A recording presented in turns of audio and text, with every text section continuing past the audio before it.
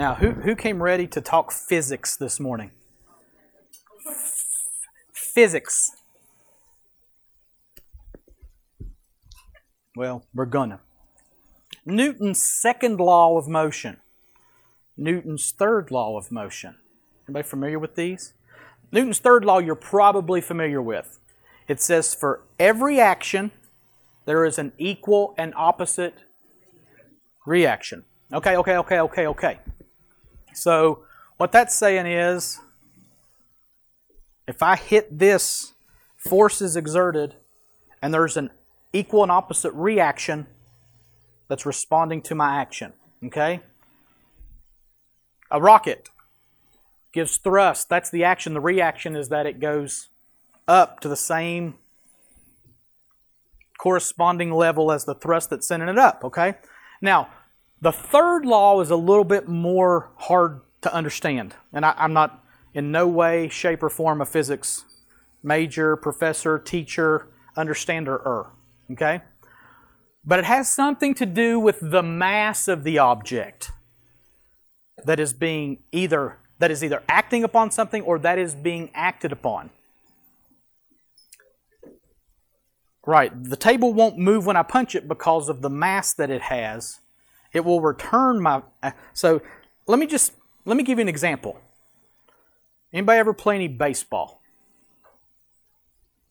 I didn't play much. I played 1 year of organized baseball. I was awful. I mean awful. Some things I was all right in. Baseball, no. I knew very early on baseball was not my calling. I was in right field, where they always put the worst player, because they didn't hit many balls in right field. And if they did hit it your way, it's to the fence. Just forget about it, okay? So I'm standing out there most of the game like this, and standing like this in the batter's box. Okay. So, they let me try pitching once. I was about this big, guys. I mean, I was 12, but I was about this big. I fail to see the humor in that. Okay, anyway, I could barely get the ball to the catcher, literally. Now, what if I would have been pitching, and I was probably about 10 at the time, to be truthful, 9 or 10. What if I'd have been pitching to a major league baseball player? And I go up there and I give it everything I got, and it hits the radar gun at about 22 miles an hour. And that Major League Baseball player gets a hold of it. Probably not going to see that ball again, right? But in this law of motion, it has something to do with the amount of force on the ball that's headed toward the batter and the amount of force that the batter is exerting as he swings.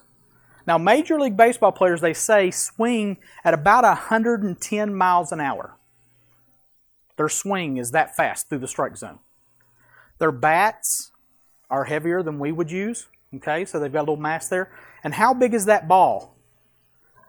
Average Major League Baseball is 5.125 ounces. That's not very heavy, right? Now, if I go out there and I throw it as hard as I can at 9 years old, and it's kind of slow, and the guy hits it, he's going to crush it. Anybody ever heard of Aroldis Chapman? Thank you, Will. He has recorded the fastest known pitch in Major League Baseball history. Anybody want to guess how fast it was? Now, a fast pitch, a really fast pitch is about 90, 92 miles an hour. That's fast. You don't have to raise your hand. It's okay. No. Aroldis Chapman, they have a recorded pitch on the radar gun at 105.1 miles an hour. 105.1 miles per hour. Now, let me ask you this question. What if that same major league player who was swinging at my pitch and hit it, swings at that pitch and hits it? Now you got two really, really strong. The pitch is going 105 miles an hour. The bat's swinging at 110 miles an hour. Now take into account what's going on here with the laws of motion. For every action, there's an equal and opposite reaction. But then when you consider in the mass of the ball, which is 5 ounces, and then the mass of that bat, which is probably, 35, 36 ounces? And it's traveling at 105 miles an hour, and he's swinging at 110 miles an hour, how much further is that ball going to go than if I was pitching at 20 miles an hour? Because all of that force that's coming at 110 miles, 105 miles an hour is going to get met by a bigger mass, swinging faster.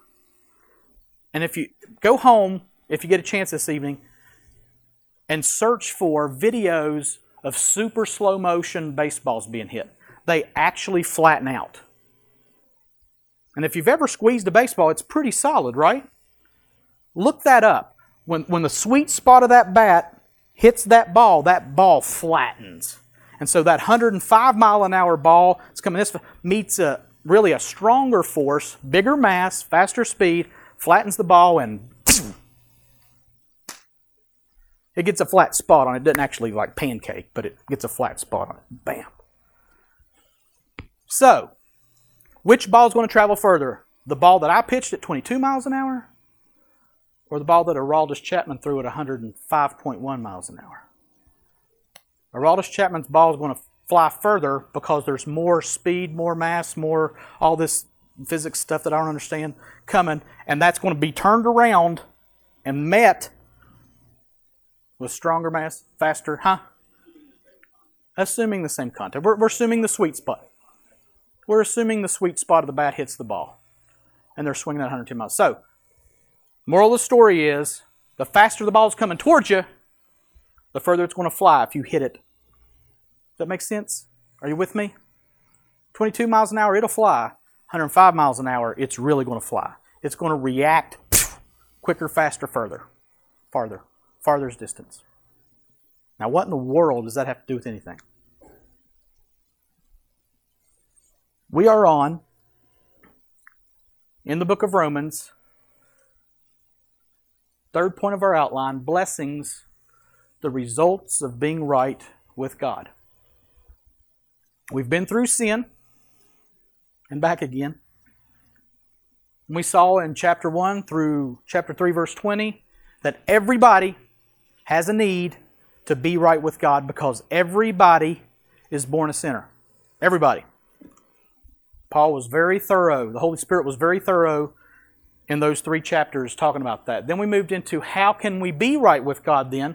We need to be right, point 1. So how can we be right? Point 2 was justification by faith, the means for being right with God. And the only way to be right with God, to be justified, is by faith in the finished work of Jesus Christ.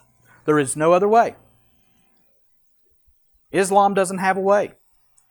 Buddha doesn't have a way. Muhammad doesn't have a way. Krishna doesn't have a way.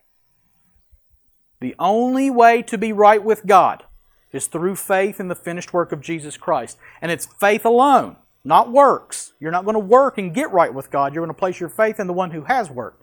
That was chapter 3:21 through 4:25. Then we moved into 2 weeks ago, the pre-Christmas message, the front door of point 3, blessings. The results of being right with God. I want to say something about the message 2 weeks ago. How many of you were here for that message? How many of you were conscious? A few of you. Okay. I painted a pretty bleak picture of our pre-saved selves. And what I said in that message was, and we'll talk about it again a little bit, is the fact that before you were born again, when you were in your sin, you were God's enemy. God was at war with you, and you were at war with God whether you knew it or not. We talk about the doctrine of depravity, and what depravity means is that you are as bad off as you could possibly be before you're born again. And then what we saw in Romans chapter 5 verses 1 and 2 is that since we have been justified by faith, we have peace with God. So we went from being God's enemy to being justified, which gave us peace with God. And what I want to continually reinforce from the message 2 weeks ago is, before you were born again, you were in awful shape. You weren't all right, and God was looking at you saying, oh, they might get this figured out. You were at war with God, and God was at war with you. And you have to see that before you can understand the miracle of grace. You have to see how bad the bad news is before you can see how good the good news is. You were lost. You were dead. You were at war with God. And that's a hard truth to swallow. But when you see that justification got rid of that enmity and now you're at peace with God, you can rejoice all the more. It's kind of like those laws of motion, right? When the bad news is really, really bad, when it meets the good news really destroys the bad news. And I want you to get a hold of that. The worse the bad news is, the better the good news is. You with me? Who's not awake? Raise your hand. Okay. Just handle. Okay. So, we are in our second message of blessings, the results of being right with God. Keeping in mind where we've been through this point when we talked about Ashen Station. Will I bring this up every week until we're done with Romans? Probably not. But I want you to remember, expiation was God taking the guilt of our sin away, putting it on Christ where He poured out His wrath upon it, which is propitiation. He took the righteousness of Christ and gave it to us, which is imputation, which resulted in justification, which was the beginning of our salvation.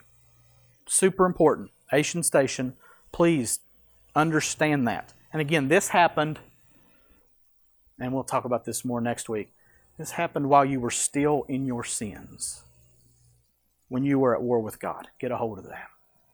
So, we're actually going to read chapter 5, verses 1 through 5 for the whole context, and then we'll look at verses 3 through 5 today. So if you would, please stand as we read the Bible.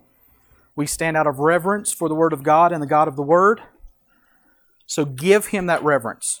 Pay attention, listen, show respect to the Word of God and to the God of the Word as we read. Therefore, since we have been justified by faith, we have peace with God through our Lord Jesus Christ. Through Him, we have also obtained access by faith into this grace in which we stand, and we rejoice in hope of the glory of God. Not only that, but we rejoice in our sufferings, knowing that suffering produces endurance, and endurance produces character, and character produces hope.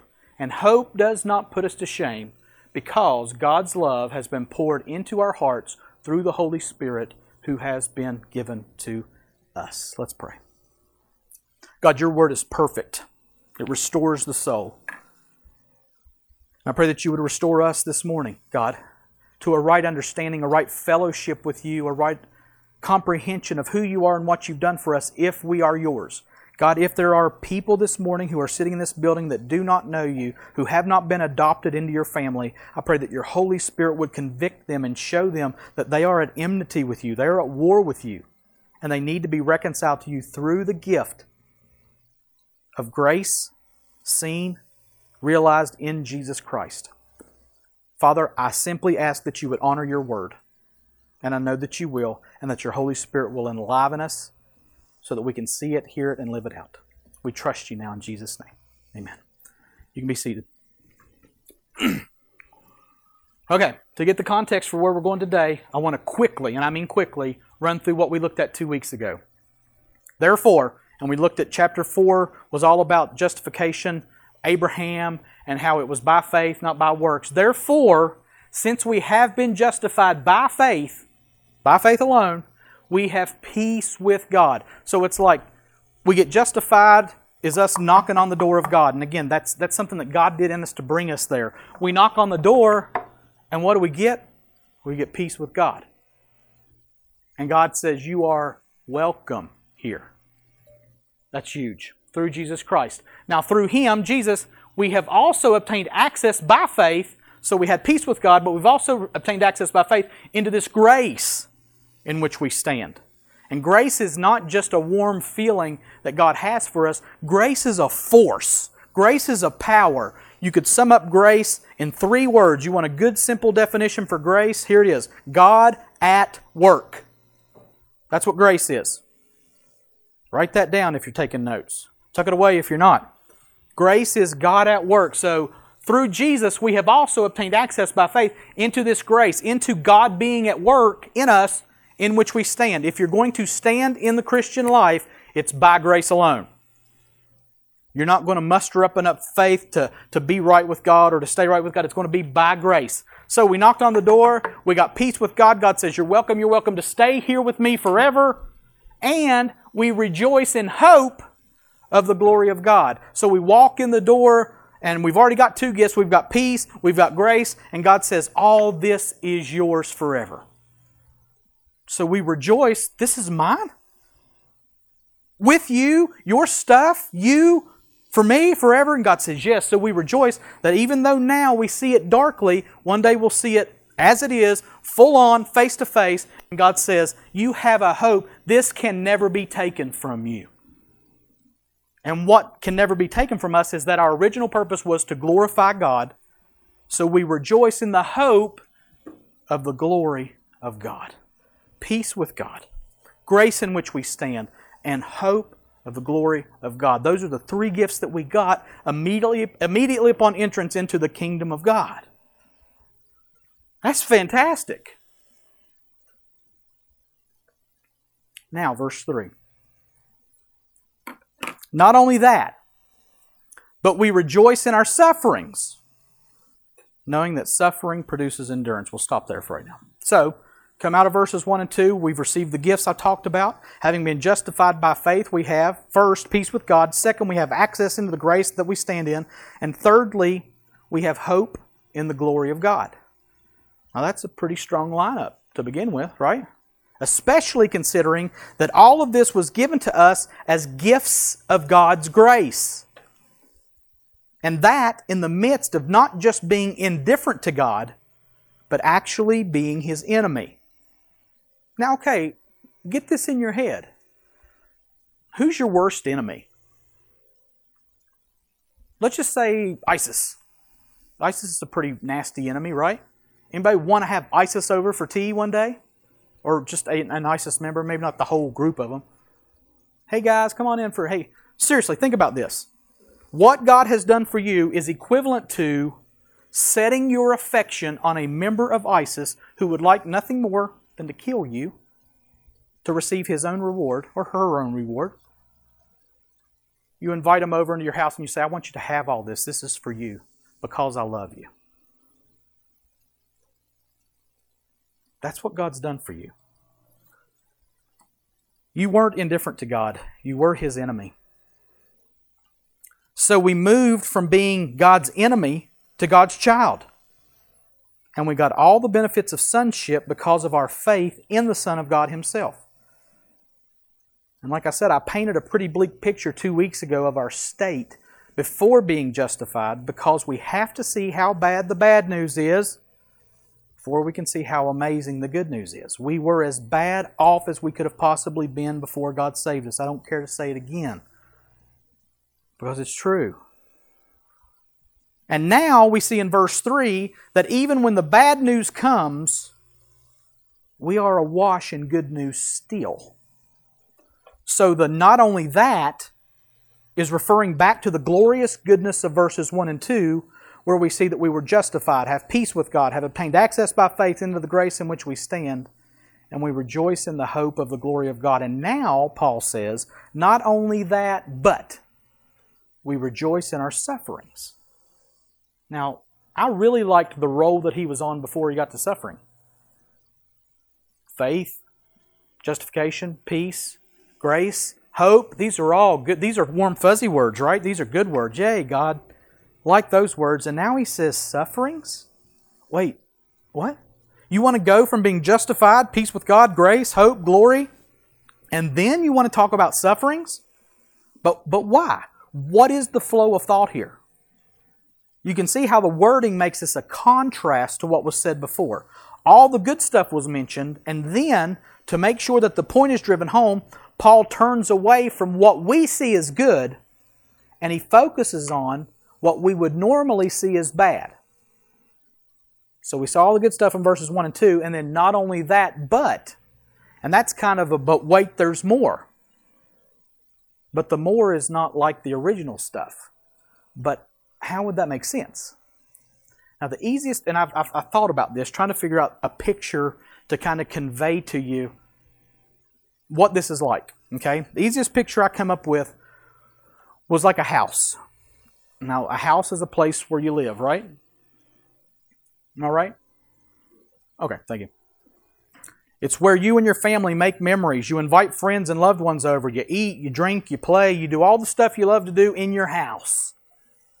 Now, not only that, but that house also protects you from the brutal elements of wind, rain, snow, cold, heat, and all the stuff that would be harmful or hurtful. Right? So you got all this good stuff, this warm, fuzzy stuff, but not only that, it also protects you from the bad stuff. You see what I'm saying here? See where I'm going? See the logic or illogic if you don't see it as logical? Now plug that thought into our line of thinking here. Justification, being right with God, faith, grace, hope, glory are all wonderful, wonderful realities of our salvation. But not only that, even when we suffer as believers in Christ, we rejoice. The house still protects us from the bad stuff that is still bad stuff. We're not immune to it. The rain still falls, the temperature still drops, but we are still rejoicing in the midst of it, kept in the shelter of the home of salvation that God has built for us in Christ. We enjoy all the good stuff, and even in the midst of bad stuff outside, we're still kept safe. Now I want you to hear this. The stuff outside does affect us. In this analogy. It's not a perfect analogy. You still got to go to work, right? It's still snowing. You still got to dig out your driveway. You still might slip and slide on the road. There might be a flood outside. So it's still there. You're not immune to it, but you are kept safe from it in the house of salvation. Same thing with suffering. When we're invited into the house, we knocked on the door, God says, "You're welcome, come in, this is all yours." When we come in, outside the storm's still raging. The battle's still being fought. And you're not immune to it, but you are kept safe in the midst of it as He invites you in. This is not in any way, shape, or form saying that sufferings won't come when you're adopted. We'll talk about that more later. They will come, but in the midst of them we rejoice.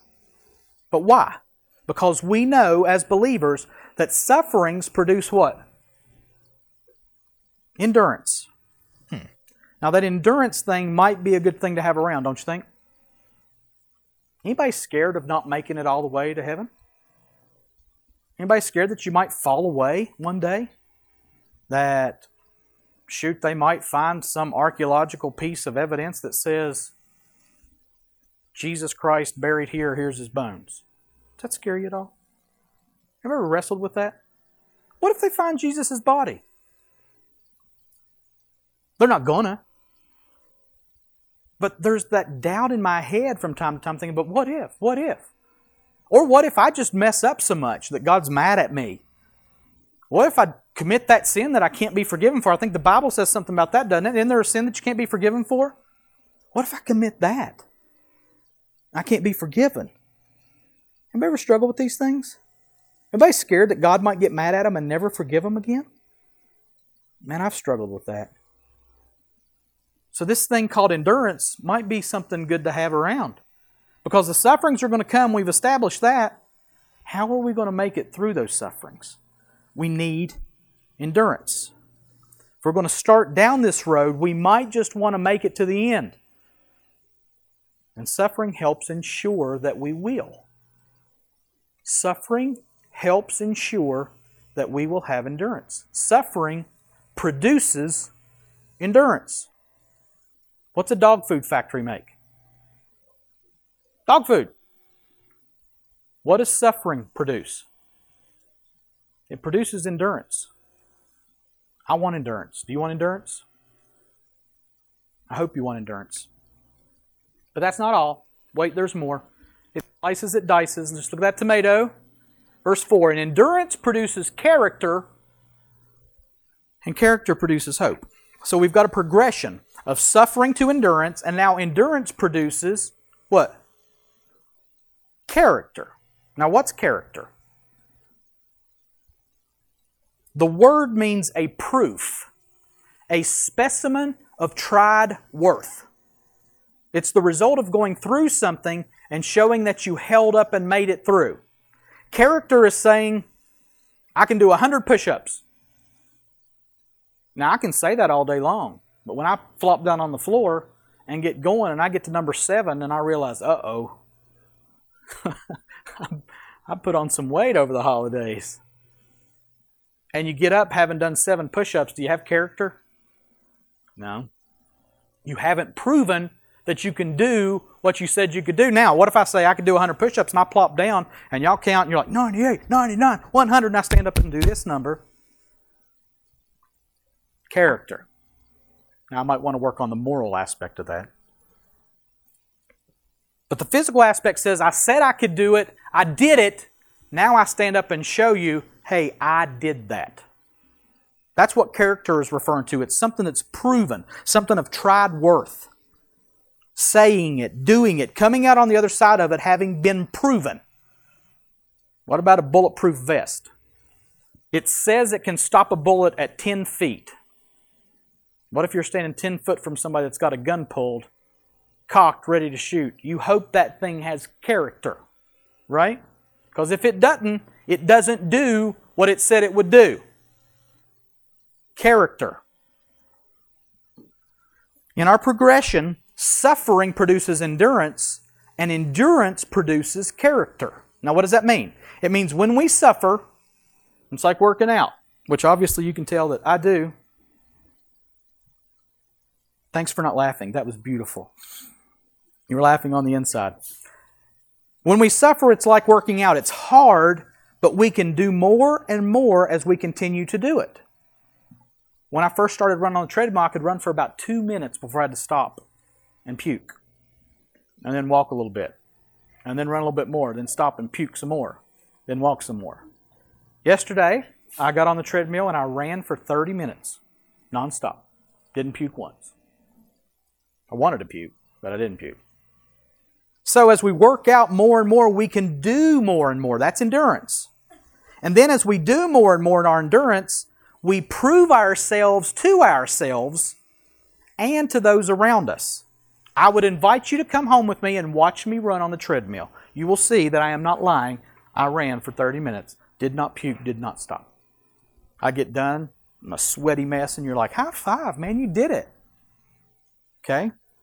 That's coming from running 2 minutes and puking to going to 30 minutes. Endurance and then character.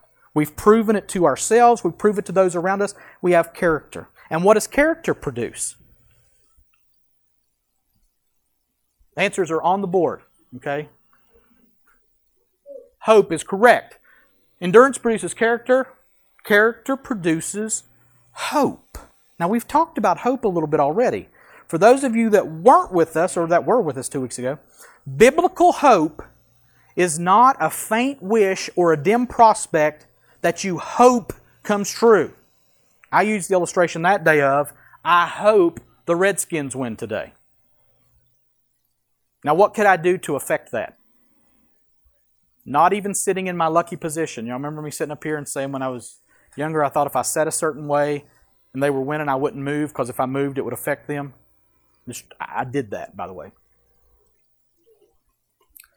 I was hoping that something would happen outside the realm of my help that I could do nothing about, and I had zero way of knowing if it would happen or not. That's not biblical hope. By the way, the Redskins did win that day. And the next week. And now we're NFC East champions. And we play the Cowboys today in a meaningless game that we're going to win anyway. Sorry. But ultimately, that kind of hope is not sure at all. Biblical hope, however, is sure. It's fixed and unshakable. The book of Hebrews says that hope is an anchor for our souls. And that's the kind of hope being referenced here in Romans 5:4. And just a quick note, hope is not a destination to get to in this progression. It's not like you've got to go through suffering and then get endurance and then get character and then get hope. I want to refer back to Romans 5:2. Romans 5:2 said, through Him we have also obtained access by faith into this grace in which we stand, and we rejoice in what? Hope of the glory of God. So what do you see there? Hope. And that hope precedes the hope mentioned here. So we go from hope to hope. The Bible talks about faith to faith. The Bible talks about glory to glory, from one degree to another. So we're not having to go through sufferings to get hope. We start with hope. And as we go through sufferings, we get endurance and we get character, and then we see a new level of hope that we didn't experience before. So it's not like, oh, God, help me get through this suffering so that I can get some hope. No, you started with hope. And when you come through on the other side, you've got even more hope than you had before. A realization of that hope. That's what we're talking about. Hope to hope, faith to faith, strength to strength. It's one degree to another. That's how this hope works. So suffering produces endurance, endurance produces character, character produces hope, which, as it turns out in our next verse, is really a good thing. Let's look at verse 5. Why is hope a good thing?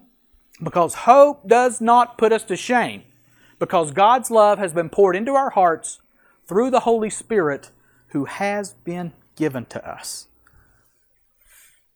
So we said that Hebrews said that hope is an anchor for our souls, and here in Romans we see that hope does not put us to shame.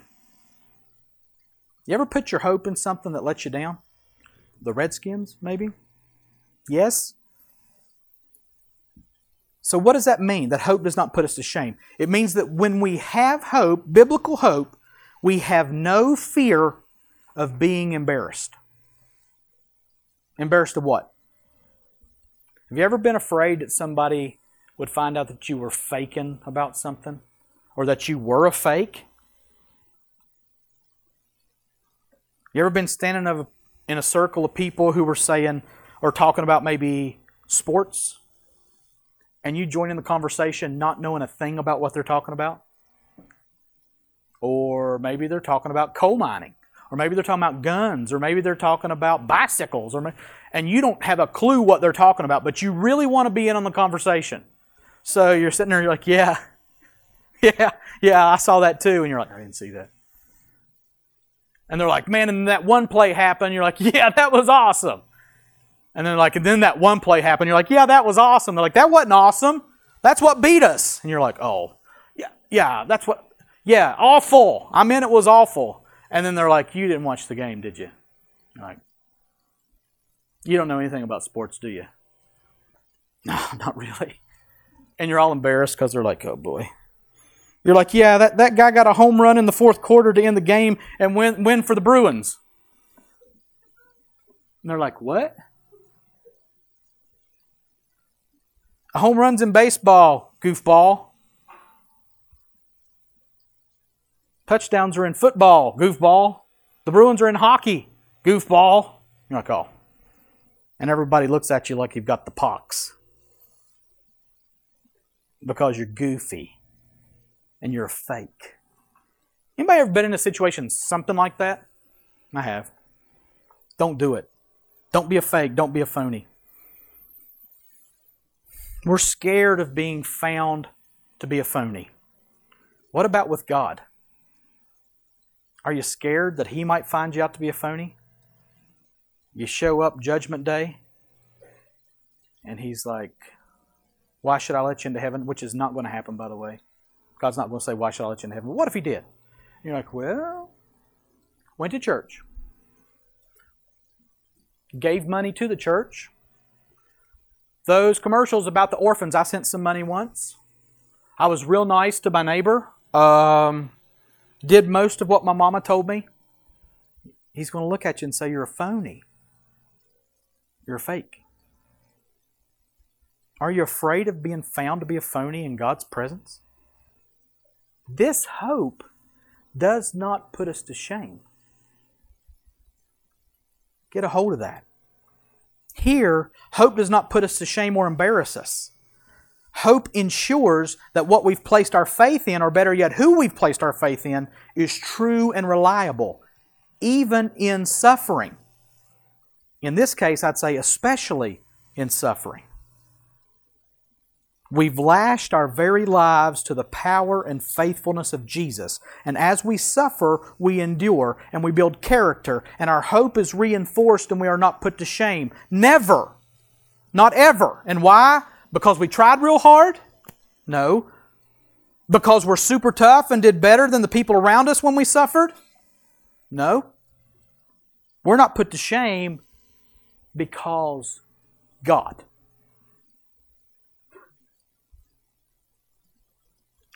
Look at the end of the verse. Because God's love has been poured into our hearts through the Holy Spirit who has been given to us. Now get a hold of this because it's key not only to this passage but also to the Christian life itself.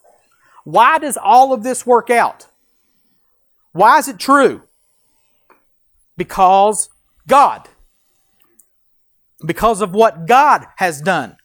We suffer and it produces endurance, and endurance builds character, and character produces hope, and hope does not put us to shame because God's love has been poured into our hearts. Now, what do you suppose the connection is here? Suffering, endurance, character, and hope because of God's love. Now, let me say that again. Suffering, endurance, character, and hope because of God's love. Now, I'm just going to leave that there till we get to the application points. We'll get back to that. What has God done with His love? He has poured it into the world. What's it say? He has poured love into our hearts. Couple things I want to note here. First of all, whose love is it? God's love. This is not referencing our love for God, but God's love for us. I want you to think about that for just a second. God, the omnipotent, holy, all-knowing Creator and King, has poured His love for you into your heart. The word for has been poured translates as pour out 12 times, shed 4 times, shed forth once, spill once, run out once, shed 5 times, run greedily once, shed abroad 1 time, gush out 1 time, and spill another time. And it literally means to pour out or to shed forth, to bestow or distribute largely. So God has caused His love to be gushed out, to be distributed largely into our hearts, those who have placed their faith in Christ. He didn't accidentally spill His love. Oops, a little bit of my love spilled out on that guy. Sorry about that. Send me the dry cleaning bill. He bestows and distributes largely His own love. God has caused His love to be distributed largely into our hearts. So it's a lot of love. And that lot of love is God's love, which makes it that much better. Now, do you catch the immensity of that? God has lavished His love, poured it out in large measure into our hearts. That's good news. And how did He do it? This is probably the greatest truth of all in all of this. Through the Holy Spirit, who has been given to us.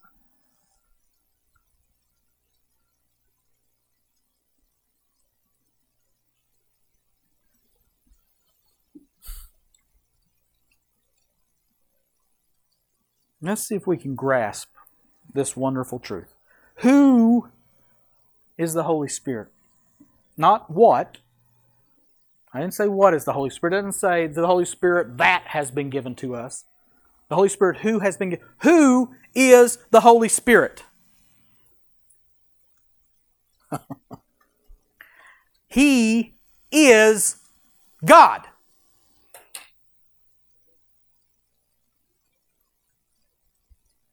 The Holy Spirit is God. Now hold on a second.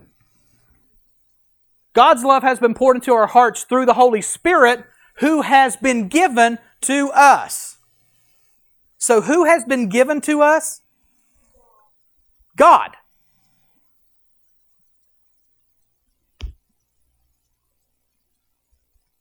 What's for lunch? Who's playing football this afternoon? Who gives a rip compared to this? God has given Himself to us. God has poured His love out into our hearts by becoming a part of us, by taking His residence up in us. God!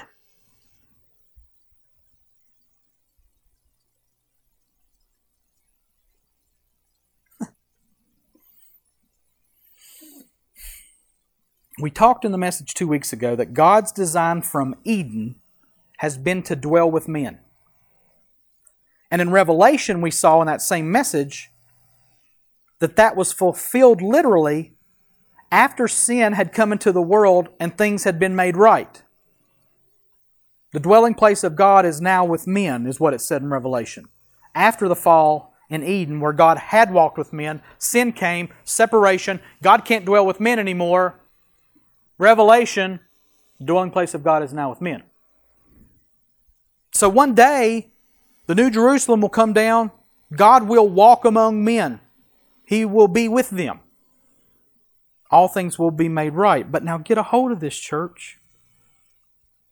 You don't have to wait until the end of all things to dwell with God, to walk with God. He is with us now in the person of the Holy Spirit. His design is to show us His love by being with us. And by the power, the presence, and the person of the Holy Spirit, listen, God is with us. We're a week past Christmas. He's still Emmanuel. If you are a Christian. If you're not, you're at war with God. God is at war with you. But if you're a believer, if you've placed your faith in the finished work of Jesus Christ, the dwelling place of God is with you through the Holy Spirit. God has poured His love lavishly into our hearts through the Holy Spirit who has been given to us. So God poured out His love into our hearts by coming to us in the person of the Holy Spirit. No wonder we aren't put to shame or embarrassed when we suffer. God Himself loves and empowers us with His very presence. Suffering, hurt, tribulation, pain. I'm not going to be put to shame because God is with me. What did we sing this morning? I will fear no evil, for my God is with me. And if my God is with me, whom then shall I fear?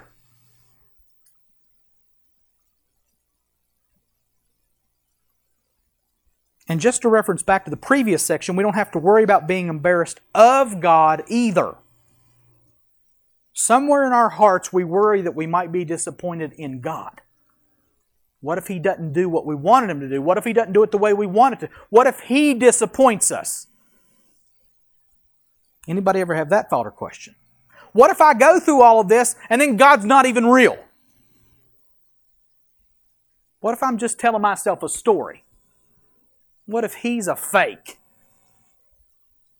What if the Da Vinci Code was right?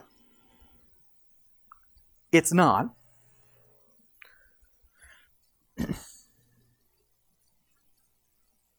Paul wrestled with that question too, or at least it seems like he did, when he said in 1 Corinthians 15:19, listen to this, we're almost done. If in Christ we have hope in this life only, we are of all people most to be pitied. What if we get to the end of this life and we're wrong? According to Paul, if we're wrong, we are a pitiful and pitiable group of people. And we are. If we get to the end of this life and we're wrong, we're fools. And people should look at us and say, oh, poor Christians. They were wrong. And they're stupid. People are saying that today anyway. But guess what? We ain't wrong. God's not wrong. God is with us. God is for us in this life, preparing us for the life to come. Paul's point in 1 Corinthians 15 and this passage points us to a God who is with us and who will not disappoint us on the authority of the Word of God. He will not disappoint us. And that, too, is good news. So that's the end of the passage. It's a lot of stuff, 3 short verses. Let's tie it all up and see how we can apply it to our lives today. In my estimation, there are some very pertinent and powerful application points that come out of this. The first application point is this. Hear me, Christians. Hear me, believers. Suffering is certain. You will suffer. One shape, form, or another. Maybe it's a little petty thing that comes and goes. Maybe it's a big major thing that never leaves you. Paul said to Timothy, all who desire to live godly in Christ Jesus will suffer persecution. Plain and simple. Jesus said, in this life you will have trouble.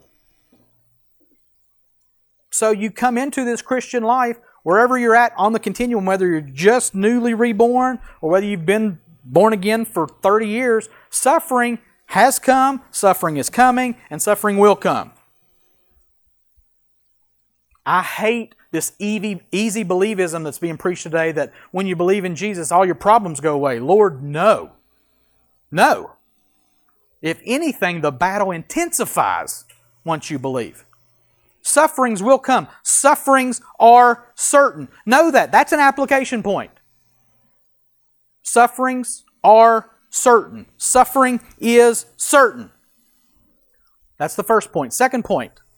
Suffering is a gift.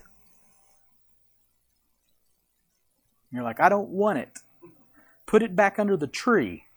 Put somebody else's name on the tag. I don't want it. Listen to what I'm saying, church. Suffering is a gift from God Himself. What does James say? James chapter 1 verse 2.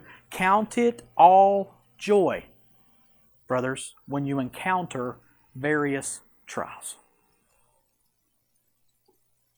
Who wants endurance? I want endurance. Who wants character? I want character. Who wants hope? I want hope. Well, congratulations. If you want those things, here's some suffering for you to develop those things. Suffering is certain. Suffering is a gift. Third point. Suffering is certain. Suffering is a gift. Third point of application is, listen, God is a gift. This is monstrous. God's love has been poured into our hearts through the Holy Spirit who has been given to us. If God is for us, who can be against us? Let me tell you something brilliant that I see that the Holy Spirit has done through the Apostle Paul. All of this culminates at the end of chapter 8. We're building up to a crescendo, and what he says at the end is, if God is for us, who can be against us? And what he says here is, God is for us. God has been given to us. You, Christian, have the Holy Spirit of God, God Himself living in you as a gift. Suffering is certain. Suffering is a gift. But God is a gift too to the Christian. Suffering comes as a 105-mile-an-hour fastball. The bat that we swing is the Holy Spirit of God, empowered by the very grace of God Himself. And let me tell you what, that suffering is going to fly farther. You're going to meet it with much more force, the faster and the harder it comes at you. And it is going to fly away. I can see a light that is coming, for the heart that holds on, and there will be an end to this trouble. But until that day comes, still I will praise You. And I will swing away. I'm going to strike out sometimes. I'm going to fail. I'm going to fall. I'm going to miss the ball in right field like I did when I was 9. But there's coming a day when that suffering is going to fly away. And you will never see it again. But right now we swing and we swing and we swing and we keep our eye on the ball, which is suffering. Throw it as hard as you want to throw it. Because the power that is in me is greater than the power of that ball coming toward me. Greater is He that is in you than he that is in the world, John said in 1 John. Greater is He that is in you than any suffering that comes your way. Dad, gummit, that's good news. Listen, we are all suffering in one degree or another this morning. Some of you are suffering worse than others of us. I can't speak to your degree of suffering directly, but I can look at this and say the Holy Spirit is greater than your suffering. Suffering is certain, suffering is a gift, but God is a gift too that is greater than your suffering. Guaranteed, will not put us to shame. And that's the fourth application point. Suffering is certain, suffering is a gift, God is a gift, and listen to me, church, God is certain. Suffering is certain. Suffering is a gift. God is a gift, and God is certain. Scripture says that God is a God who cannot fail. It says that His way is perfect. In Him there is no spot or wrinkle or blemish or any such thing. And it also says that one day we, you and I, church, Christians, will be presented before Christ as a bride without spot or wrinkle or blemish or any such thing. That is set in heaven and it will not change because God has said it.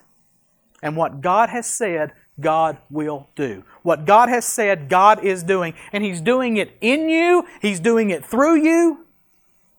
And He cannot fail. Ultimately, Christian, you cannot fail. In the midst of suffering, when it hurts the worst, this is the hope that you have. My God cannot fail, and He will present me before Himself in glory for His glory. I have a hope of glory, glory in the glory of God, because He can't fail, and He's in me, and He's going to bring me to the place where I can't fail anymore. And it's not while we're here on earth. Yes, strikeout, strikeout, strikeout, home run, strikeout, strikeout, strikeout, strikeout, strikeout, ground out, pop out to the left field, home run. That's our lives right now. But one day the ball's going to leave the park and it's never coming back because suffering has come at us as hard and as fast as it could, and we swung the bat in the power of the Holy Spirit and it's gone. Further than it's ever flown before, never to return. Suffering is certain. Suffering is a gift. God is a gift, and God is certain.